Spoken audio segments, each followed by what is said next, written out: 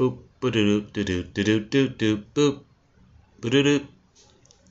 Hello, this is Reading with Finest. I'm Finest. I'm reading African Myth Origins. African Myth Origins is what I'm reading. Yeah.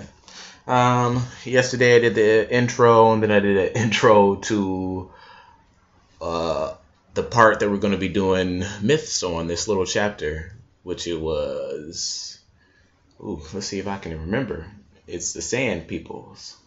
And the first story we're reading today is about the Battles of Khaggen. I think it's Khaggen. I looked this word up. Khaggen. I didn't see a place to pronounce it anywhere.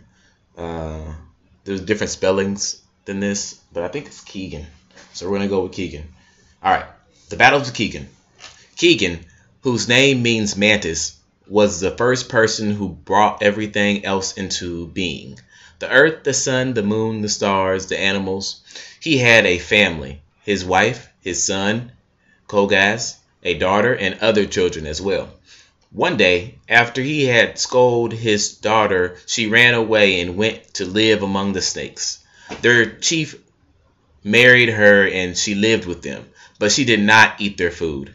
Khaggen sent his son Khogaz to fetch the daughter. He gave his tooth to his son to give him power.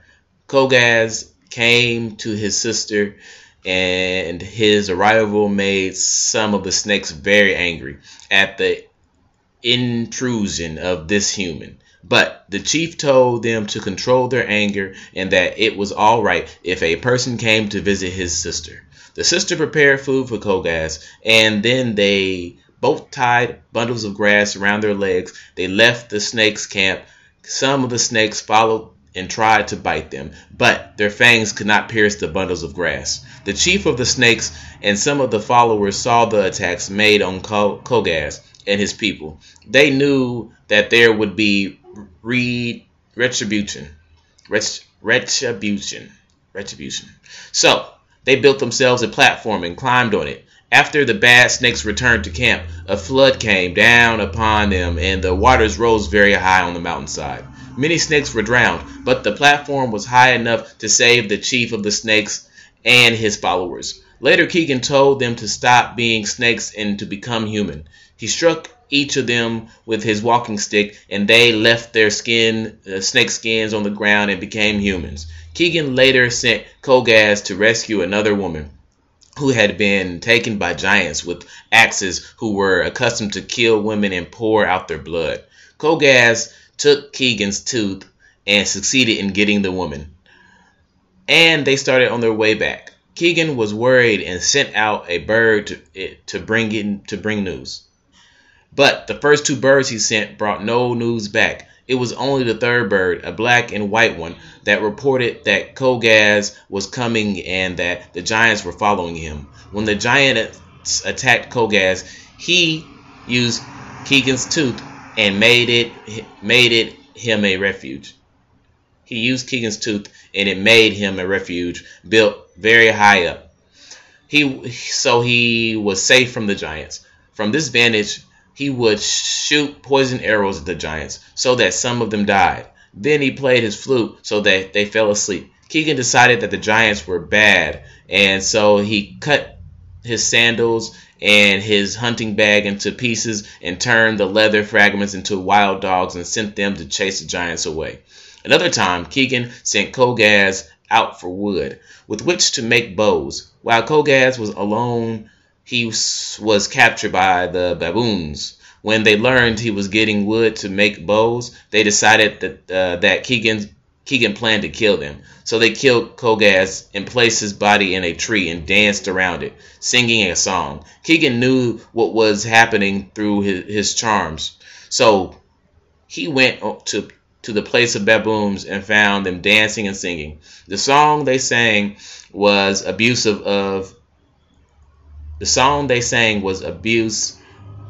Khaggen, saying he only thought he was clever, but when they saw Khaggen approach, they changed the words. But Khaggen heard a little baboon child singing the original words, and he told them all to keep singing as they had before. So they did. While they were singing, Khaggen took pegs from his bags, went behind each baboon, and drove a peg into his behind.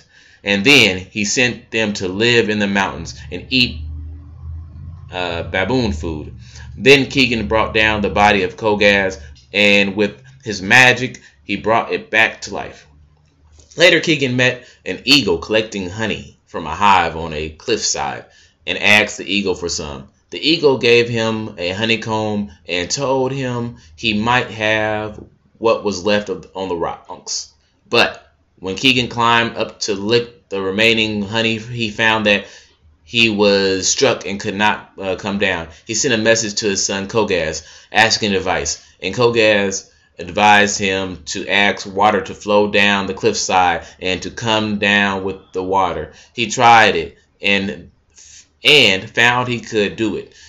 So he went up and down the cliff 3 times in the water. But while he was doing this, the eagle came and tried to kill him, throwing spears at him.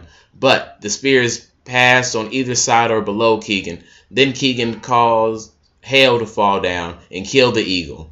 He returned home and told his son Khogaz what had happened with the eagle, and Khogaz warned him that those continental fights would lead eventually to trouble. But this was not the end of the adventures of Khaggen. He killed a woman who would throw men in a fire and eat them, and he killed a creature in the water that would drag people below by feet, and yet others. All right, I'm excited to hear the rest of these Khaggen adventures. Yeah, okay.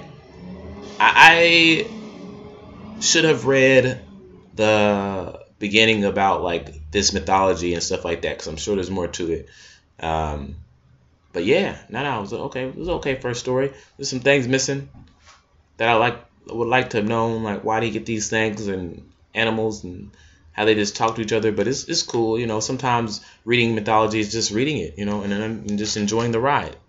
And that's what we're doing here. His son's dead. Yes, Khogaz is dead. Someone killed it. Baboons killed his son. And they also made a song saying that he's not very clever. Khaggen isn't. Probably because of the... Okay. All right. Thank you. Follow me at Everything's Just Fine to see my illustrations as well.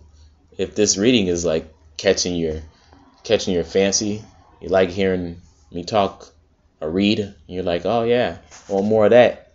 Well, then go to my Instagram page at Everything's Just Fine, and you'll hear none of me talking or reading anything, but you will see me drawing things, which is writing things. I guess writing is not the opposite of reading, but I guess if you're looking for my reading skills, you wouldn't see them there. But, oh well, just to, follow. Today's the day. Enjoy yourself. All right.